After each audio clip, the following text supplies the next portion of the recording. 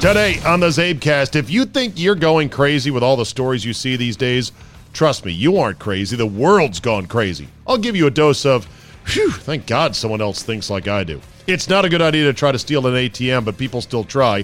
Kyler Murray, maybe a douchebag. Fred Smoot's Game of Thrones name, no, not possible on our guy Buckhantz. And the movie Minority Report is looking more and more accurate all the time. All that plus gambling talk with Mr. X. Your bonus Zabe is locked and loaded, so buckle up and let's go. Here we go!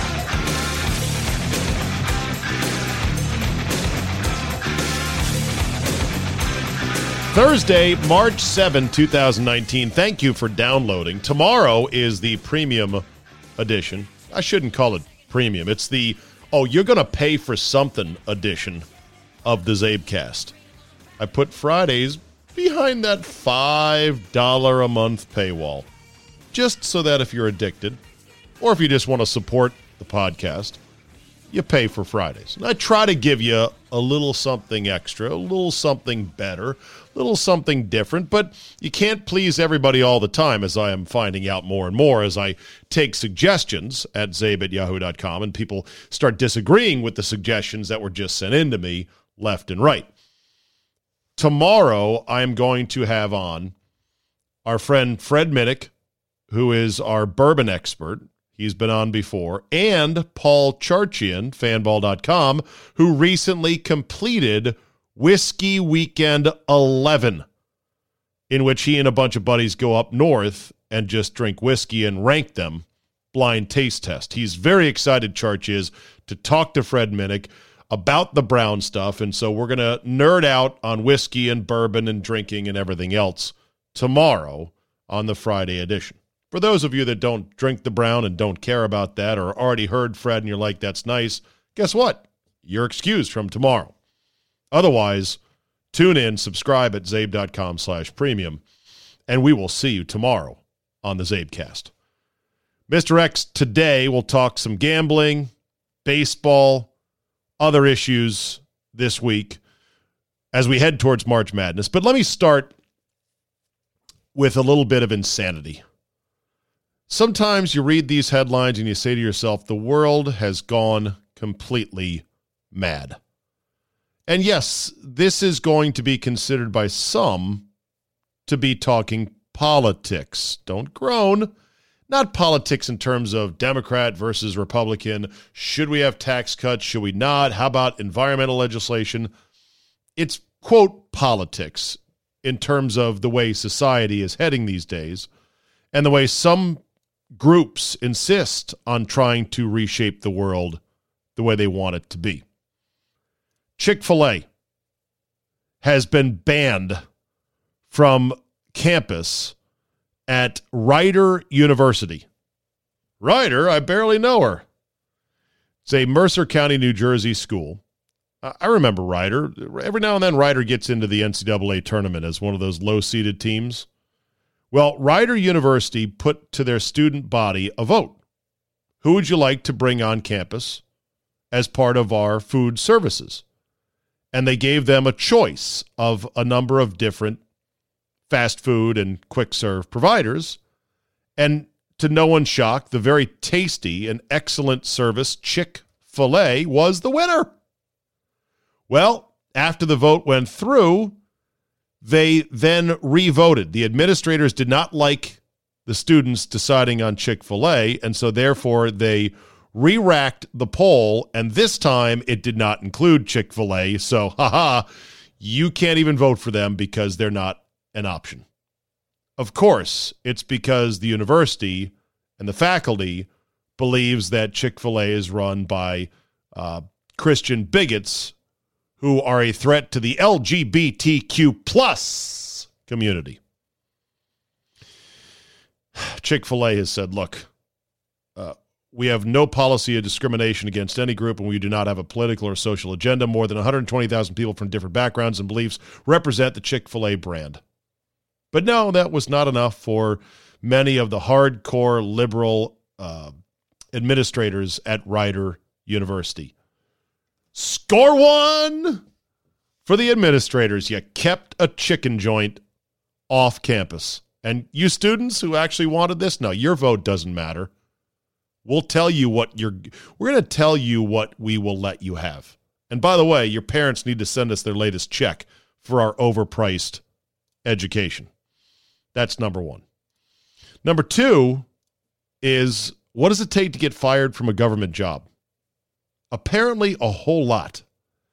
There was a Secret Service agent, a woman by the name of Carrie O'Grady, who set off a firestorm by posting on Facebook that she was endorsing Hillary Clinton in 2016 and would refuse to protect Donald Trump from an assassin's bullet if he were to be elected.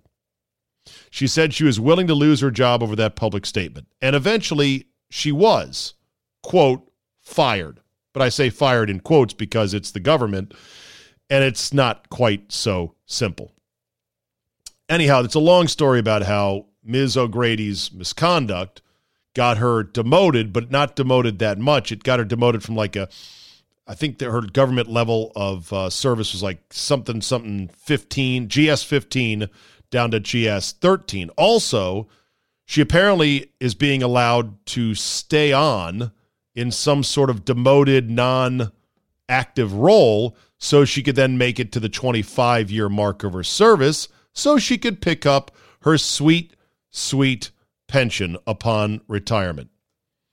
Apparently at the GS 15 level, her salary was between $105,000 a year and $136,000. At GS 13, it's between $75,000 and $98,000. Either way, it looks like it's going to be a sweet pension because apparently even saying publicly and doubling down on, this president, I hate this guy, I'm not going to protect this guy. If you're in the Secret Service, it doesn't get you fired immediately. Funny because Trump recently met with Kim Jong-un, and you think to yourself, wonder if that's how it works over there. Granted, it's two extremes, and I'm not saying we should execute a Secret Service agent who says proudly on Facebook, I'm not protecting this asshole. But you'd think that would be an easy and quick, okay, you're fired. Because not only can we not trust you in the field, but also, we're worried that, God forbid, someone decides to execute a coup d'etat, an American coup d'etat. We can't have Secret Service agents, even field agents. She was, I guess, the head of the Denver field office, so she might have not been on direct duty protecting the president, but still, you can't have that. Can you fire somebody like that right away? No pen, you're done. No, apparently not. It's the government.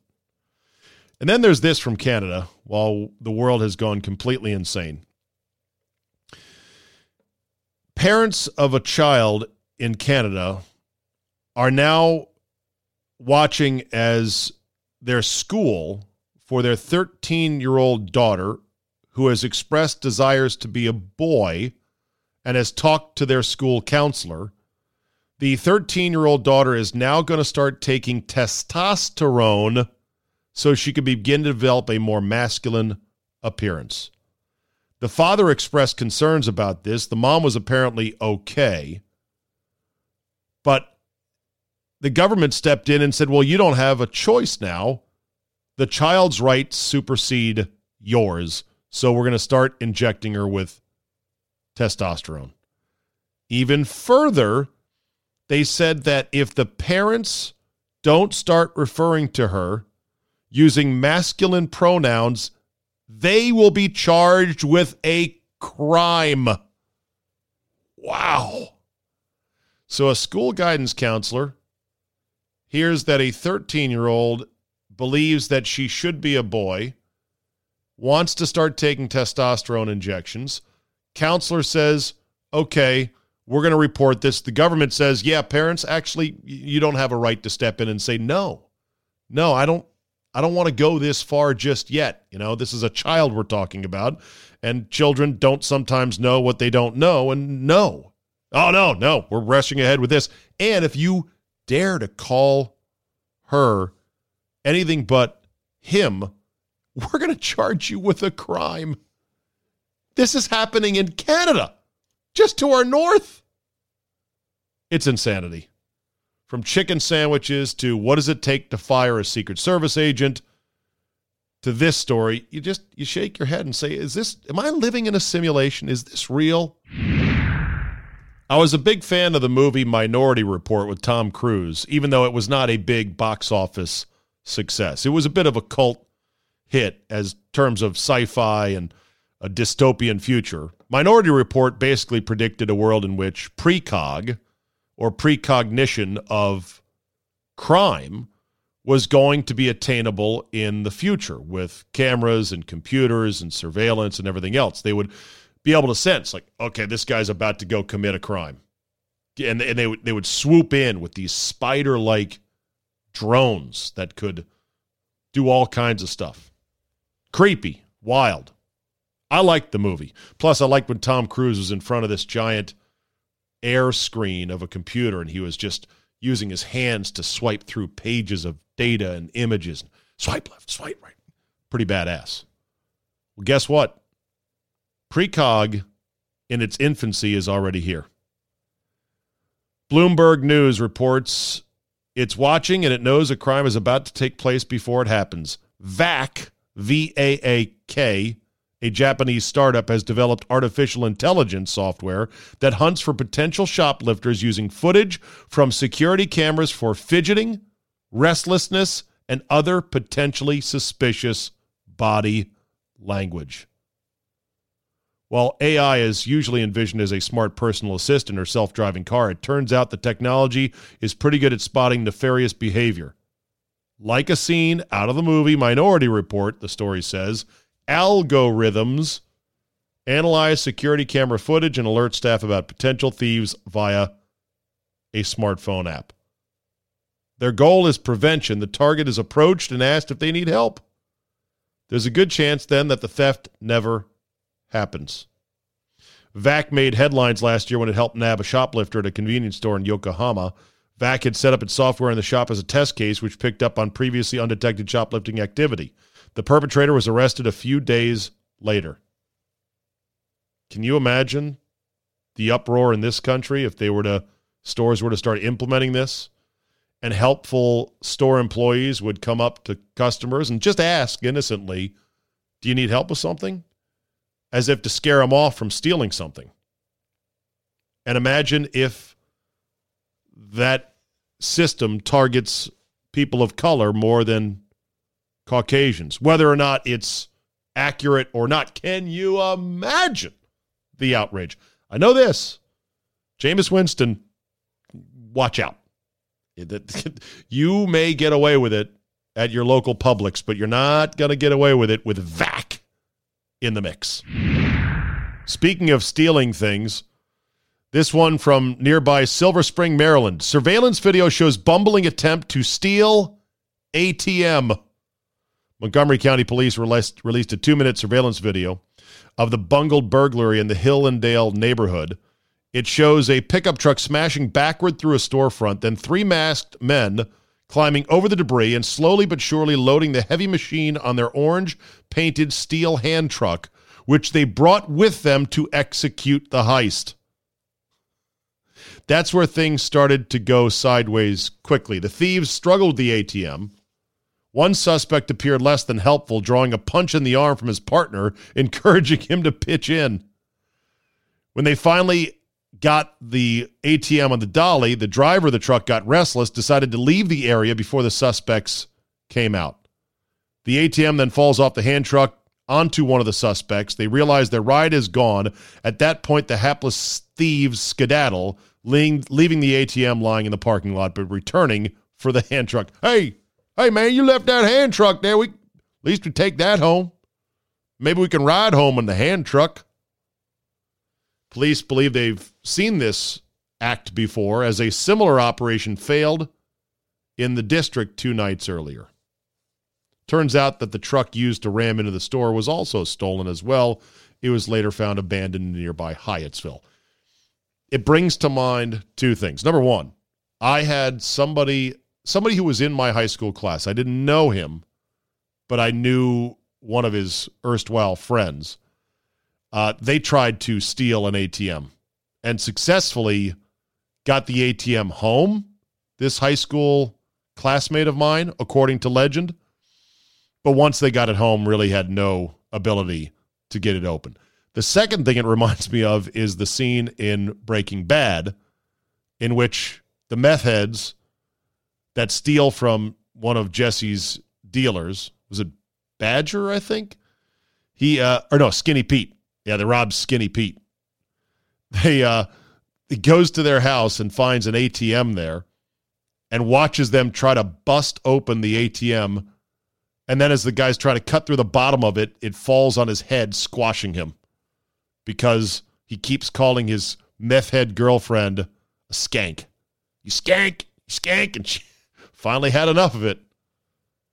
I got to imagine breaking into an ATM is really hard. I got to imagine that they design it with a lot of different layers of, now you can't cut through that, you can't weld through that, you can't unlock that, you can't smash it open. But everything can be hacked into. Somebody probably knows and has the diagram of how ATMs are made and probably knows just how you're supposed to go about getting at the money. Of course, after the ATM squashed the guy's head, the drawer with the money popped open and spit out right into Jesse's hands. Good times. Good news for Game of Thrones fans and Zabe fans. Bad news if you don't watch the show and are tired of people talking about it. Nerd! Somebody reached out to me via Twitter and said, if you were to do a recap once a week, once the series begins again in April, it wouldn't be the worst thing in the world, Zabe. I said, I'll go you one better. I said, I want to do a weekly recap with Sir Smoot of Blackwater Bay, a.k.a. Fred Smoot, former Redskin, former Viking, if he'll agree to do it, because nobody loves Game of Thrones more than Smoot. It's unbelievable. So I reached out to Smoot via Twitter, and he said, you know it, Zabe, let's do it, but I don't go by Sir Smoot of Blackwater Bay. I go by Fred Snow Bastard from the South, a.k.a. Fragon Targaryen, a.k.a. The Last Dragon. I said, Smoot, your name is longer than Daenerys and her name. Queen of the Andals, Breaker of Chains, Child of Dragons, or whatever the hell it is. I figure we'll do an episode, me and Smoot will do one prior to the series starting on April 14th, just to catch up, lay out some possible plot lines, and then we'll do one recap, do a show every week. Why not? I think we'll be the only podcast that does Game of Thrones recap. What? Hold on. Wait, I'm getting this in my ear for my... Oh, there are. Oh, lots of podcasts do that? Oh. In fact, I listened to a podcast about Game of Thrones while mowing last summer. Enjoyed it tremendously. Oh, really? Which one is it? I'd like to listen to myself. I forget. It was someone. I think it was an NPR-produced podcast about Game of Thrones. Funny, nerdy, a little bit too tame. Fred and I, we will give it to you straight. We will not mince words, and it'll be the R-rated version of your weekly Game of Thrones recap. Nerds! File this one under. They're coming for all of us. Dan Steinberg, DC Sportsbog, says that NBC Sports Washington recently informed longtime play-by-play voice of the Wizards, Steve Buckhantz, that it would not be picking up his option for next season, leaving his future at the network uncertain. This just 2 years after they got rid of Phil Chenier, who formed the very likable and easy-to-listen-to tandem that have called Wizards games for years. For those who are not in the D.C. area listening, they replaced Phil Chenier, former Washington Bullet, NBA player. They replaced Chenier with Carol Lawson, former University of Tennessee shooting guard and former WNBA player and graduate of Sidwell Friends School in D.C. Carol Lawson is not good. There, I said it. I know. I'm such an ogre. You're just a man who's afraid of women succeeding in your... That's it. Fine. Carol Lawson is not good. I'll just say that right away. Might be a wonderful person. She's not good. She just leaves gaping holes that could be analyzed. And by the way, Didn't play in the league. I know Doris Burke is everyone's, oh, she's the greatest, Doris Burke. I think Doris Burke is fine. I think she is severely overrated, but whatever. The Wizards and Ted wanted to get their own version of Doris Burke, so they hired Carol Lawson. And it's not working out, I don't think. Of course, the team's not working out either. The team sucks. Now, Buckhantz may survive. He may come back next year. It's just that they've decided they're not going to pick up his contract. Usually, though, this is a bad thing. It just is so stupid that here you have a basketball team that's been irrelevant for 20-plus years, if not, no, 40. 40 without 50. That's all you need to know about our Wizards. 40 without 50. 40 years without 50 wins. They've been irrelevant forever. They've got a GM and Ernie Grunfeld who should have been fired 17 times over the course of the last 10 years, yet is still there. They get rid of Phil Chenier, who had great chemistry and a great camaraderie with Buckhantz, and, oh, by the way, played in the league for what it's worth. And now they're apparently going to be moving Buckhantz out as well. It's madness. It's insanity. It really, really makes me wonder about what's wrong with Ted Leonsis as an owner, that he could do right by the hockey side of things and win a Stanley Cup and then mismanage the basketball side so badly. Stupid. Buckhantz, hang in there, brother. You're a pro's pro, and if it doesn't work out, we'll miss you, but hopefully better things are ahead. Hopefully you'll have a basketball team you don't have to watch that's terrible night in, night out, and then defend, which he has done over the years. Congrats to one Jeff Roboleski. He tweeted me and tweeted the Zabecast to say, Zabe, here's a picture. My man cave is 90% finished. Still going to put a bar in the back right corner, but I've got a 65-inch 4K Vizio with twin 49-inch Toshibas next to it. It's a dream come true. And look, no wires. Yes, very clean install, very lovely. It brings a small tear to my eye every time someone else joins the 3 TV nation. And it's good that now people are realizing, as a sports fan, of course you need 3 TVs. Of course. You wouldn't go to a sports bar with 1 TV, would you? Or you wouldn't go to a sports bar where they've got a bunch of TVs with only 1 game on, would you? No. So why in your house would you not have multiple TVs? Well, that's just excessive. I mean, who do you think you are, Elvis Presley or something? Hey, do you have multiple chairs and couches and furniture, places for people to sit? Well, yeah, but that's different. See, because how's it different? We don't have 1 couch. We don't have 1 chair to sit in. Why only have 1 TV if we're watching sports? Sports. Hell, the televisions now are probably cheaper than the couches and the chairs. They're getting really inexpensive these days. Keep sending me your picks, and I will keep responding to your advice or your requests for advice when it comes to a 3 TV setup. But you know my basic advice is do it. Do it. Oh, the dance has begun on one Kyler Murray. And by the dance, I mean the whispers and the rumors that might not all be positive, and then the pushback from people about those whispers and rumors that oftentimes have a very racial undertone to them. Like, how dare you say anything bad about a black quarterback who might be drafted first overall? This is what happened with Cam Newton and the famous Nolan Norwalki report, which he was sort of vindicated on, but then he looked stupid, and now he might be coming back to looking pretty smart. Either way, look, people are going to have opinions. They're going to have stories. They're going to have things they hear about players. You take it for what it's worth. It's all just sort of out there. Charlie Casserly on the NFL Network said that the comments he heard about Kyler Murray out of the combine were the worst he's ever heard from a highly rated QB. And he's been doing this a while. He apparently heard a lot of people saying this kid doesn't seem to grasp the enormity of, hey, if you want to go number one, and you were going to play baseball 6 months ago, you got to do more to sell us on you're really committed to football. You've got to put a little bit more into this, a little more polish, a little bit more, I guess, salesmanship. Here's the pushback to the pushback, though. So Casserly says this on NFL Network. He's the messenger, by the way. He didn't say he talked to Kyler Murray. He said these are things he has heard. He's relaying what he has heard. Darren Gant replies on Twitter, Charlie Casserly spent top 3 picks on David Carr and Heath Schuler. Why do I care again what he thinks about QB evaluations? Wow. Okay. Charlie Casserly is not making an evaluation himself. He's passing this along. And yes, David Carr failed spectacularly. Heath Schuler, same thing. But it's not like Charlie Casserly made all bad picks.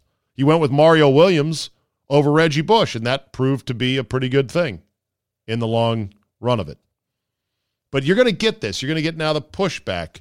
People saying, I can't believe these things are being said about Kyler Murray. I'll give you one anecdote I heard from somebody who I consider a trusted source. And it's just an anecdote. It's nothing that should make or break a guy. But apparently at one of these quarterback get-togethers or some football camp, they put, the people who are at the camp, these high school players, through sort of a Navy SEALs drill at the end of the camp to, do team building and bonding. And, okay, this is hard, but you got to figure out a way to do it. They put them in a boat, no paddles. They said, go out to the middle of the lake, go with your hands, paddle as a team of 4 or 5 guys, paddle around the buoy, come back, take the boat out of the water, climb up, carry the boat all the way up to the top of this hill and down back to the campsite or whatever. And the one rule was one person had to be in the boat the entire time, and that included when the boat was being carried on land. Kyler Murray said, first of all, well, just so you know, I can't swim. They go, okay, well, we'll make sure that you don't fall out of the boat while we're paddling around.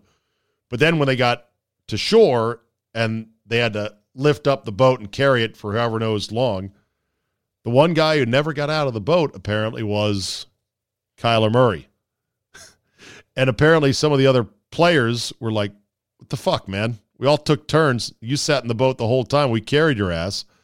And when confronted with this, Kyler Murray said, I just figured I'm the lightest guy, so what's the problem? To which I said, kind of makes sense. But apparently it didn't go over well with some of the other guys involved in that particular exercise. Does this mean you shouldn't draft Kyler Murray? Hell no. But I do think Kyler Murray's got to tighten up on the whole selling himself and the whole notion of, I'm really committed to this and here's how. It could be bullshit. It could be just eyewash. But that's what teams kind of want. That's what general managers kind of want when they're thinking about making a big move to draft a guy who's 5'10" on a clear day on his tiptoes. He's one day early this week. We'd put him in the free section of the Zabecast. You know him, you love him. He is Mr. X. He'll be appearing at Zabe Vegas, and he is furiously working on a craps lesson for the Hoopleheads. Sure. There's a way, like I thought you just threw your money on the table and then looked at the dealers with sad puppy dog eyes, and then they just put it wherever they thought you should put it. That's not how craps works? Well, that is an acceptable method. It's no worse a strategy than any other, right? I kind of like to know what I'm doing when I do it. I like to learn things, but you can do it either way. But a few people had emailed and said, while we're there, could we do this? Could we learn? Could I do something to help them actually learn? And I said, sure. I've done seminars before on craps. It's great. I like to learn things the right way. Craps is intimidating for those of us who are not mathematically adept. And for years, I was just a blackjack only player. I never bellied up to the craps table ever, because I also thought that you had to be some big high rolling schmuck to be on the table. Well, all those notions have been dispelled over the years because, number one, the dealers are very friendly at every craps place I've been to. They'll help you out. They'll say, here, you should back the odds here. They'll know the payouts and everything else. That's number one. And number two, that you don't have to bet a ton of money. You can sit there, bet the pass line, cheer along, and nobody's going to look at you crooked. You're right. I'll say two things about craps. Number one, it is by far the most fun game in any casino. If you walk in a casino when and the table's hot. Well, sure. When it's cold, it ain't fun. That's right. But if you hear hooting and hollering and fun in a casino, you will look around, and I will tell you it is coming from the crap table. But yes, it can be intimidating at first. And you know what? When you said that about dealers, one of my lessons is always, I'm just going to call it protocol or etiquette.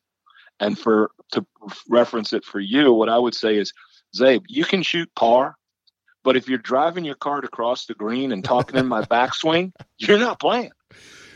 Agreed. So that's part of what you got to learn. And you do have to learn it. How to do it. Right. Yeah. But whenever I've been at a craps table, the guys who have been the most annoying are the assholes who think they're hot shit craps players. It's not the newbies who get yelled at. Newbies just gently get told, don't put your chips here, or don't do this, and here you go. You want to do this over here. It's way more friendly than you would otherwise think. And the great thing about craps is that you're all collaborating together as a table, unless there's some asshole on the don't pass line, which does happen. Sure. You're all collaborating together towards a goal of hitting numbers. And so there isn't, at a blackjack table, you could be doing well, but the guy next to you could be doing poorly, and his attitude, Mr. X, is going to bring you down, and it's going to bring the whole fucking table down. Karma is everything. You're right. And by the way, like you said, when somebody gets hot, it's good for all. Some of the best friends you'll ever meet are throwing dice at the other end of the table. Absolutely. The only downside is you do have to stand up. So if you're a lazy son of a bitch that wants to park your fat ass at a blackjack table, then craps is not for you. I keep looking for the senior tour where I can sit, but I haven't found it yet. The sitting craps table. Yeah. And it's just so fun. So I thought I kind of knew most of the ways to bet at craps. And then one night, in fact, I think it was with you last year. Yes, it was. It wasn't, I mean, you were playing some exotic shit, but there was another guy who was playing ways that I was like, wait, what? What are you asking for? And the dealers didn't miss a beat. They're like, yep, okay, fine. Split it, ride this over here, give me odds on that, beep, beep, beep, beep. And I'm like, damn. You're right. I am a math guy, and I can't do it that fast. They're very good. Yeah, but it's fun, though, and there's so much action. The stick man tapping it. They got the sayings, the slang, hard six, let's go now. Come on out. Here, we want this, and it's just things going, moving. It's fun. So we'll try to get together a craps seminar if we can jam it in. I'll talk to my guy. I remember back in the day. I'll do this now if I haven't played in months or a year. I'll still do this, and it's a little bit of a lot. I'll belly up right next to the dealer, and when he hands me my chips, I'll casually under my breath say, I haven't played in a while. Any help you give me is appreciated. Just be nice. Right then, he's gonna keep his eye on you and make sure you don't make any mistakes. Just don't be, the dealers usually help you, but if you're a jerk, you might not get that help. All you got to do is say, hey, I'm new, or hey, it's been a while, and it'll be, you got it, and they will help you. Right. And help you means help you. It doesn't mean help them. Yeah. Yep. That's a great tip. Okay. Enough of craps. Let's, before we get to, we're going to talk Calcuttas today, because a lot of people are unfamiliar with that as a form of a gambling exercise. But before we get to Calcuttas, you being a baseball guy, I had to run this one by you. Do you know what they are on the verge of implementing with this new labor agreement in baseball? I've heard a lot of rumors. Which one are we on? Story today, Jeff Passan, ESPN.com, said that the first part of his story was about All-Star game, and they're going to do an election day, they say, at the All-Star game, where they'll get the top 3 vote getters per position, and then reset to 0 votes, and then on a single day, 24-hour election day, they'll have another round of voting to determine the starter. So it's like a primary, and then we'll have the election. And right. Will they have super delegates? Will they have debates? Wow. I like it. I really do like that. Okay. it is whatever. And, they're talking about raising the prize money for the home run derby to try to get more stars involved. I don't know what it would take to get more stars to go, ooh, $1 million, I'm in, but we'll see. Okay. The big deal is this.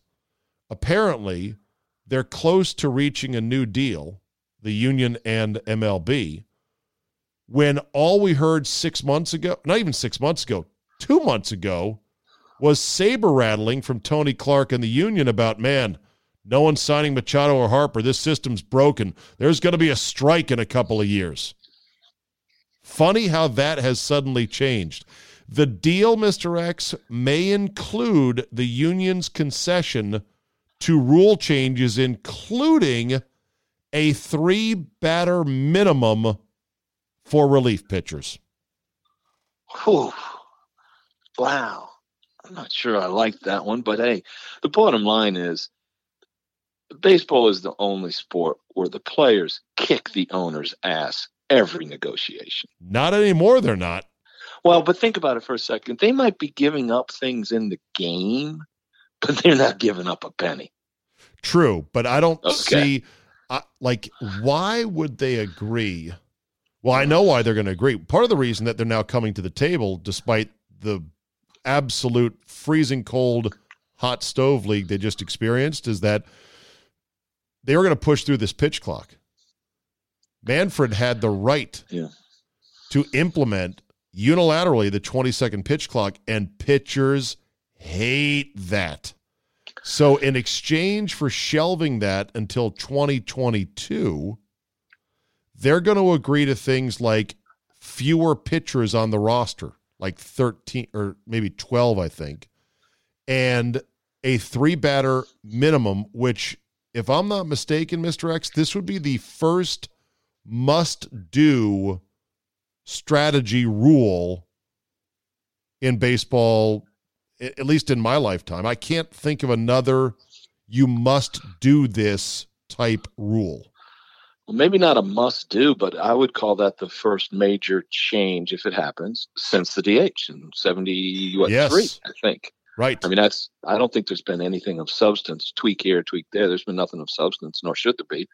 But yeah, that one's going to be a tough one. I still think the bottom line is what you get on these negotiations is the owners trying to make adjustments to improve their product and increase their revenues.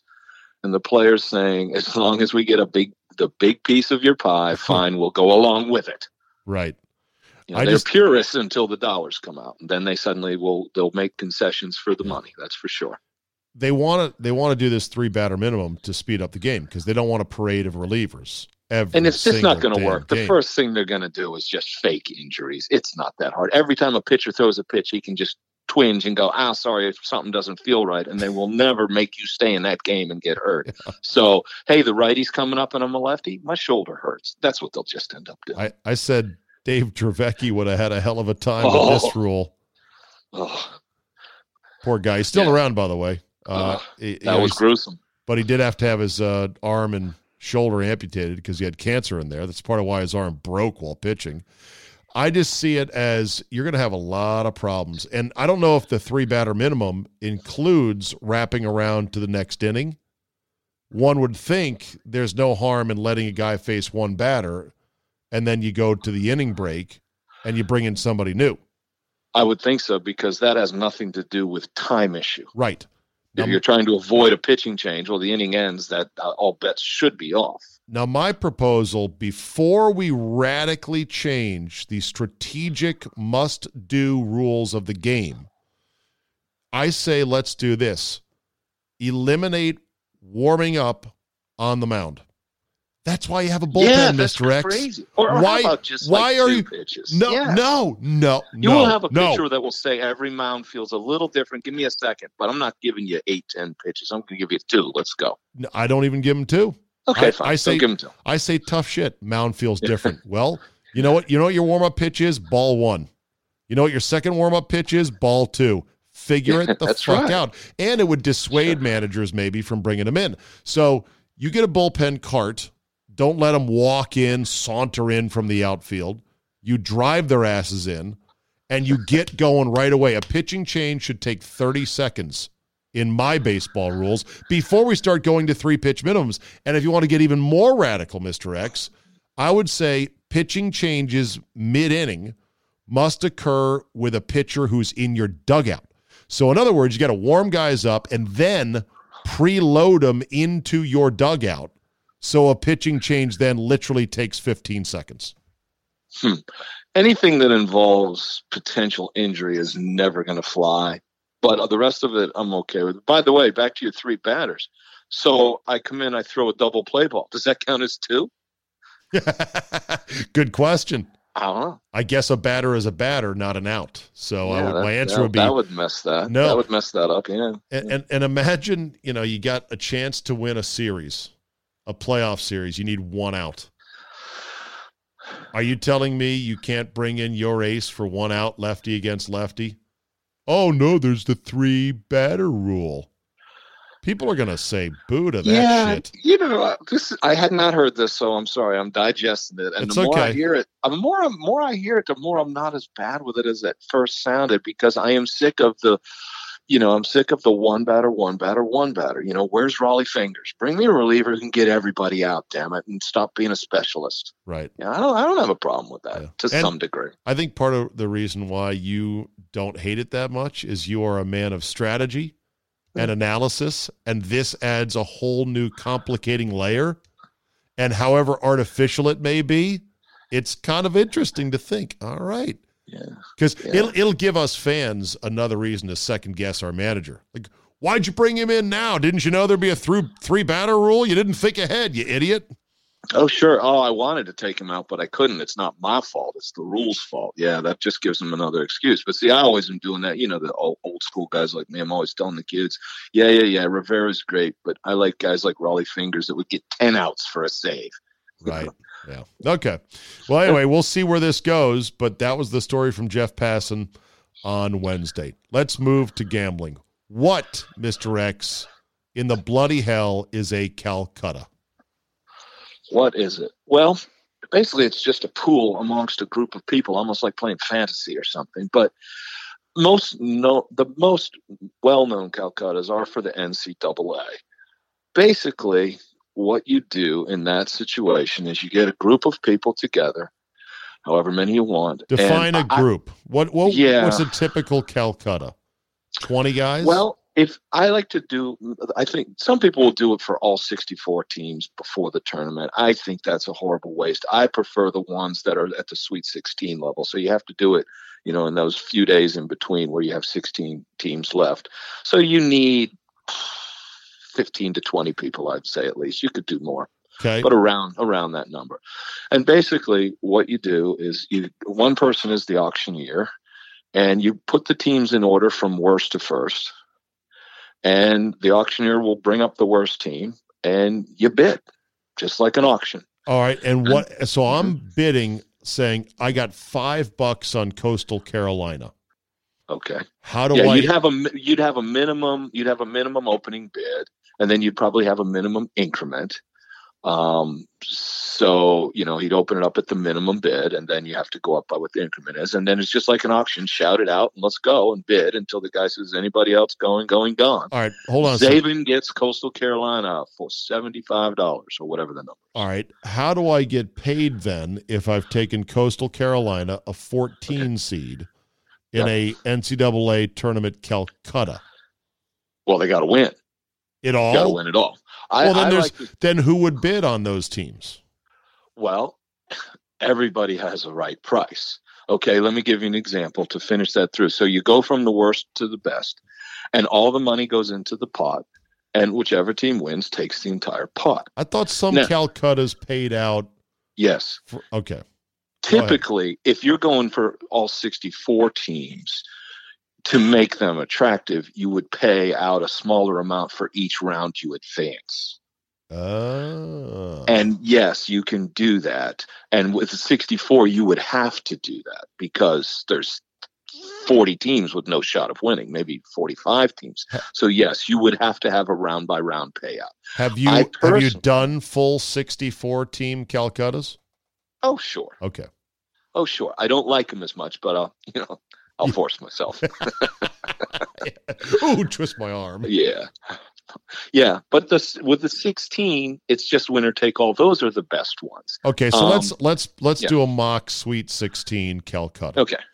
So you rank the 16 teams, and let's say Duke is number 1, and let's say number 16 is Mississippi State, hypothetically. Okay, sure.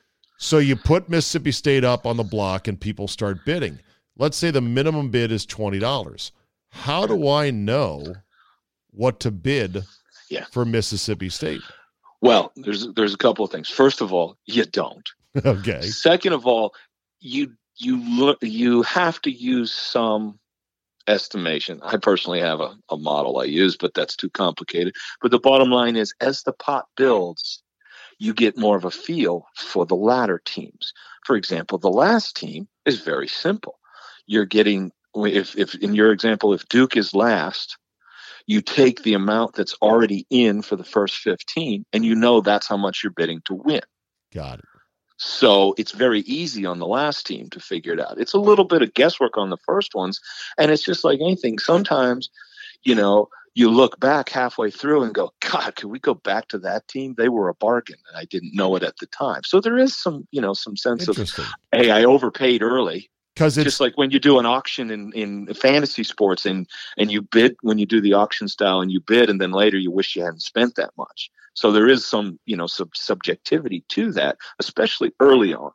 Also, what's complicating is that I guess you have to know the relative wallet sizes of the people you're playing with. So if you're in a nickel, dime, dollar a beer kind of a shot in a beer kind of a crowd, then you're not going to want to go $1,000 for Michigan. Oh, you definitely want to start slow. You definitely want to start slow if you don't know. But the bottom line is, no matter how much money you have, let's say the guy who came in there thinking he's got all the money in the world and he's going to buy Duke. Okay, guess what? It can get to the point where the odds are such that it only takes one other guy bidding against you.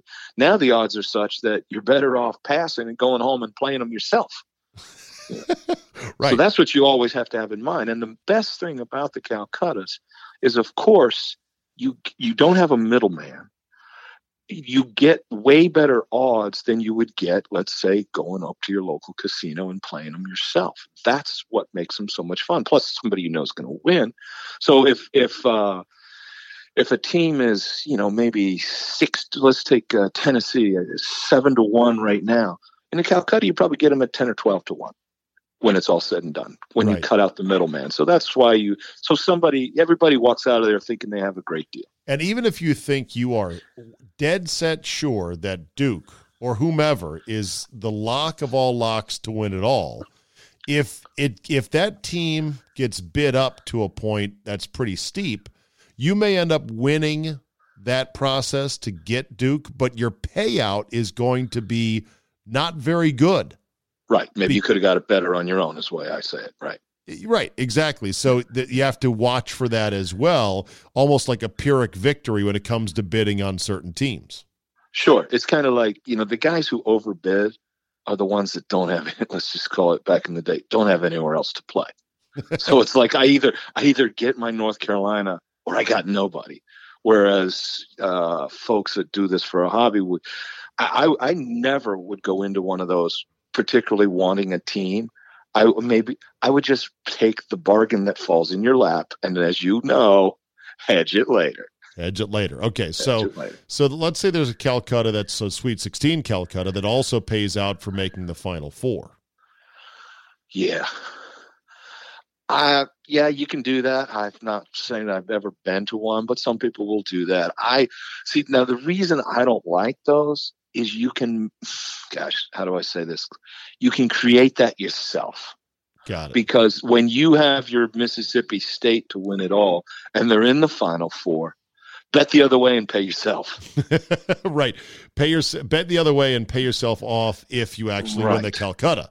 Yes, what I mean is when you lose, bet the other way and pay yourself off. If you took a big underdog team and you took a team that's, let's say you're getting a 30-1 payoff, and they make it to the Final Four, they're not going to win. Okay. Yeah. I'm now betting, Okay. I'm now betting the other team to beat them, and I'll take my win for having made the Final Four. So I'll create my own value that's better than what you would have given me if you paid out in the Final Four. So let's say I paid $20 for Mississippi State as the 16th best team in a 16-team Calcutta, and they make the Final Four, and my payout on my $20 investment is going to be, let's call it 20-1. No, let's do better now. Okay, let's call it. Okay, sure. Let's call it 500. All right. Total. So in other words, I'm at the Final Four. If Mississippi State wins 2 more games, I win $500. If they win 1 more game and lose the next, I win $0. Correct. Instead of that, because you're thinking, well, Mississippi State, they crashed the party. They're not winning at all. Kind of like George Mason did back in the day, kind of like VCU did back in the day. So in other words, don't sit there and cross your fingers and hope they're going to actually bring it home for $500. Instead, what? I'd be betting some number. Let's call it, in that example, let's call it unless I thought they were going to win, which you can't. I say, give me the $100 on Carolina to beat them, and if they pull the upset, great. And if Carolina beats them, I got my 100. So that way you pay yourself. So you pay myself. Right. You're betting Carolina money line. Probably, yes. Yeah. Bet a money line. And if you lose twice, damn it, you win your 500. Right, but you would bet 100 on Carolina money line to win, and then you'd bet, and then if that doesn't happen, and then you bet 200 on the next one. And so, we're dealing with a little bit smaller margins than I would be dealing with in something like this. But in theory, the point is, let's say you bet the 100, and then in the next round you want to win back that 100, so you bet 2. And if you lose them both, you're down 3, but you win your 5. So you win 200. Yeah. We're those are a little bit smaller margins. In reality, we'd be dealing with much bigger margins to make it work. Yes. But instead of a 2-game roll of the dice to win 500, you would be locking in a win of at least 100 or 200. For paying yourself for having gotten that far. Yeah. Exactly. Yeah. Okay. Yeah. Exactly. Calcuttas are the staple of country club member guest golf tournaments. Oh, yeah. And those are interesting because you're betting on fellow humans that you may know, and you're wondering, how are they going to play tomorrow morning after drinking all night? Sure. Now, of course, the other part, now, when you talk about a group of friends, the other part of it's just like any poker game. Knowing your opponents is good, too. I'm going to drive you up on the Packers. Well, I just switched to football. I'm going to drive you up on the team that you know I your love. Team is, then I know you want them. I don't want them, but I'm going to bid you up. Right. If I'm drive you up. If I'm a complete Zion whore and I'm like, I love Duke, then you know that, and so you start driving the price up. I think I got him at 300, and you go 310. Damn it! Exactly. Oh yeah, I'm going to push you. And then when it's all said and done, and we're having a couple of cocktails after it's over, we're going to trade. Well, then trade around. I'm going to sell you 25% of my North Carolina for 20% of your Duke. That's the next level of it that blew throw me in away. 10% of that Mississippi State, and it's a deal. Right. So then after it's done, and this is how it works in our golf Calcutta, is that you start horse trading. Okay, I want 20% of Brad. Brad's going to be good tomorrow. I should have gotten on him in the auction, but I didn't. You want it, but I want a piece of it. Yeah.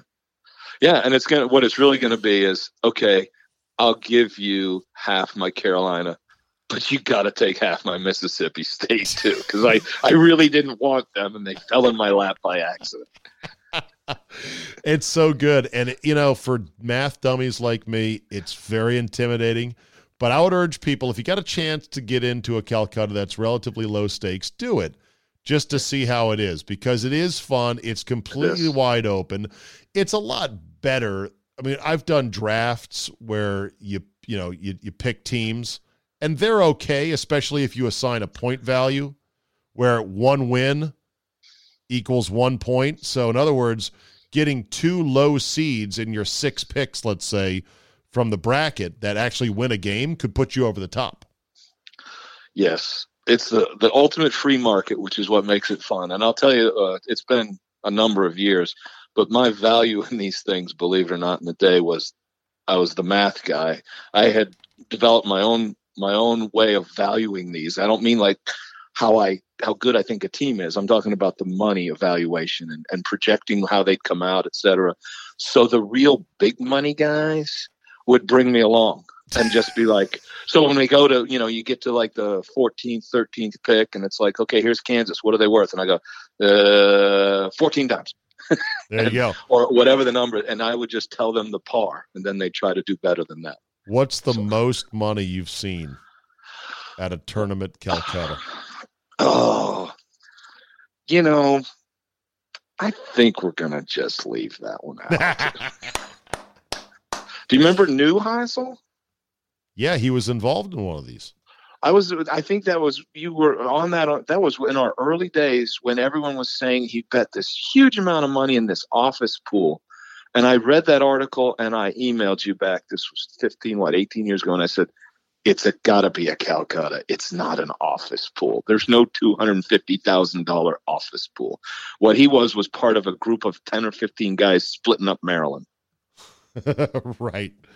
And, yeah. June. They said, "Oh, he bet $200,000 on Maryland." No, he didn't. He was in a Calcutta. Yeah. 2003. Yeah, that's about right. Yeah. Yeah, he and lost. I was like, he's obviously in a Calcutta. Gig for that. Yep. Yeah. Well, there's worse things to lose your job for. Yes, he reportedly Neuheisel won $20,000. 20. I thought it was more. Okay. $20,000 in an office pool when he correctly picked Maryland to win the men's national basketball championship. That's a Calcutta right there. It ain't no goddamn office pool for 20 grand. He bet 20 grand on Maryland. He was part of the entire pool, put 16 teams together, and it was worth 20 grand, and he was on the team that bid on Maryland. Neuheisel by himself or a couple other guys. Yep. Neuheisel is the fourth high-profile coach to be fired for reasons ranging from allowing academic cheating to sexual misconduct. This follows Jim Herrick at Georgia for changing course grades for players who didn't attend class. It included Larry Eustache, fired for attending late-night student parties when he was on the road and becoming intoxicated. Remember that? It follows Mike Price, who was fired before he even coached a game for Alabama after going to a strip bar during a golf outing, and the woman ratted him out when she went back to Price's hotel. God, that was good times back in 03, wasn't it? And the dude with the bad resume.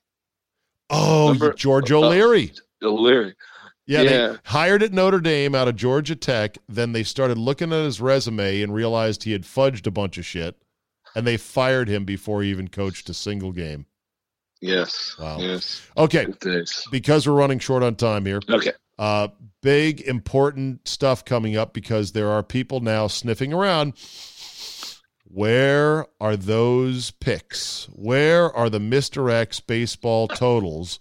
And they're saying, well, the season's going to start by the time we're out there for Zabe Vegas. So how is this going to work? I've said to people already, you're paying for him this year. I don't care. Don't ask me. Don't beg me. Mr. X has done a great service for all of us for years. You're going to pay him his freight, and he's got ways to let you do that. Tell people how they can get your picks. Okay, yeah, we've got a few things. Yes, Zabe Vegas starts during opening day. That's going to be tough. Weird. You can't wait to... Yeah, the tournament seems to be a week behind this year. Yeah. For whatever reason. So when we get together the first night in Vegas, opening day will have been 4 hours prior. So yes, weird. You have to do it ahead of time. So if you go to the website, callmemrx.com, they are not yet available. I'm grinding. It takes time. But if you go and there's a place for subscriptions, and if you input your data and get on the list, that list is what I promise will be the first guys to get the intel when it comes out. I expect it by Friday this week, but you can't rush. But it will be probably Friday, maybe this weekend, when the alert will go out to all of the people who have signed up so that they have first crack at it. Okay. and that's the way to do it. And by the way, they get a humongous discount if they're Zabecast members, the one percenters. That's right. So if you're really scamming the Monday through Thursday thing, you're going to want to think about adding Friday. I like it. I like that a lot. And to get your money down then, once you get the picks, you're going to have a friend. Well, first of all, if you get in Wednesday like we do in Vegas, you'll have time to get those picks down, right? That would be what? Thursday the 28th of March. But don't wait that long because these numbers always go away from you. You want to do them. Right. Baseball's different. You want to get them as soon as you possibly can. So either have a friend who's out there or have an offshore book or two where you can get those numbers down. Or some of the other places, there's other legal places. I'm not promoting illegal places, but if you do go to my website, you'll see the offshore places that I like. Yeah, and you could also, I think, get a futures bet down in Jersey, and probably West Virginia. So I have, everybody says, "What's the best shop? What's the best shop?" It depends because there's different. Depending on what level you're at, are you a newbie? You want to just do a quick thing? Are you a big player? Different shops have different things. So I have the ones listed that might be better suited for you depending on, what you're looking for. But there's definitely good suggestions on the site. All right. Very good. Mr. X, always a pleasure. And we will talk next week. Call me MrX.com. Baseball season's a-coming. We're ready. Sounds good. Thanks.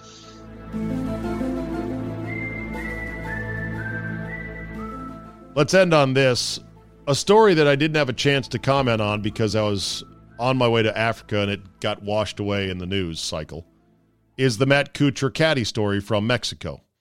Matt Kuchar ended up caving after he planted a stake on the hill of, hey, I had an agreement with this guy and it was good money and, I don't know why I'm getting crushed for only paying the guy $5,000. That'd be El Tucan down at Mayakoba. One day after that, when everyone lost their minds on Twitter, Matt Kuchar, with I'm sure the urging of his agent and his sponsors, came crawling back to say, I'm so sorry, and I'm going to pay El Tucan the $50,000 that he wanted as compensation for me winning the $1.2 million winner's check. Boo, Matt Kuchar. If you're going to die on a hill, which apparently he made the decision, I'm going to die on this hill, then you better fucking die. You better die. Don't wuss out at the last minute. Because now Kuchar has not only the reputation, at least in some circles, as being cheap and tone deaf and insensitive, but he also had to pay the $50,000. So it's a lose-lose on both fronts. Should have paid the $50,000 up front and looked like a hero and shut his mouth, or if you're going to die on that hill, die on it. Or maybe you don't have to die. Maybe you just have to state your case better. And there is a way to state your case better than Kuchar did.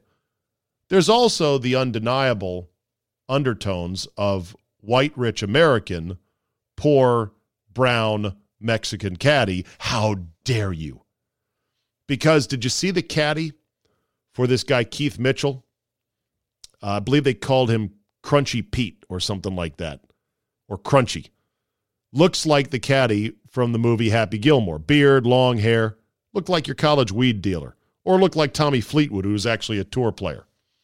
Imagine if a white American caddy who picked up a loop from a tour player on a one-week basis only is on the bag as his man wins. And he then goes back on his agreement of what he would get paid for the week and says, I want a cut of the winner's check. I want $50,000. Do you think the coverage would be nearly as sympathetic? Of course not. Of course not. People would say, hey, look here, Crunchy Pete. Who do you think you are? Some Steve Williams? You're not a tour caddy. Stay in your lane, bro. Take your money. But because it was Kuchar, white, rich American, and he was in Mexico and humble, hardworking, doesn't speak any English for the most part, El Tucan, it was a ripe story to bash Kuchar over the head. Here's what he should have said. He should have said, hey, I'm rich, no question about it, and I'm very thankful for it. But I am also frugal. I don't like spending more money than I have to sometimes. And I don't think there's anything wrong with that. You know, I played for years on the a couple years on the web.com tour, and I was trying to make ends meet and had a young family and didn't know what my pro career would hold. And I saved money a number of ways. Here's how. Bing, bang, boom. I went to Mexico. I was not playing very well. I didn't expect to win. My regular caddy needed a week off. So I figured, what the heck, I'll get a local looper. Probably won't make the cut, but you know what? I'll save money no matter what. And that was my plan. On top of that, we had an agreement. So are agreements not worth anything anymore? I agreed to pay him $5,000 for a top 10 or a win. I did. I actually went beyond what I said I would pay him. I even offered him $15,000 more for $20,000. He refused. We had a deal, and he chose to not accept the deal. What can I say? I offered. He refused. We move on. I hold no grudge. El Toucan's a good man. Did a good job from that week, but he didn't really factor much into me winning. He doesn't know my game. We didn't talk a whole lot. I don't speak much Spanish. He doesn't speak much English. But I ended up winning.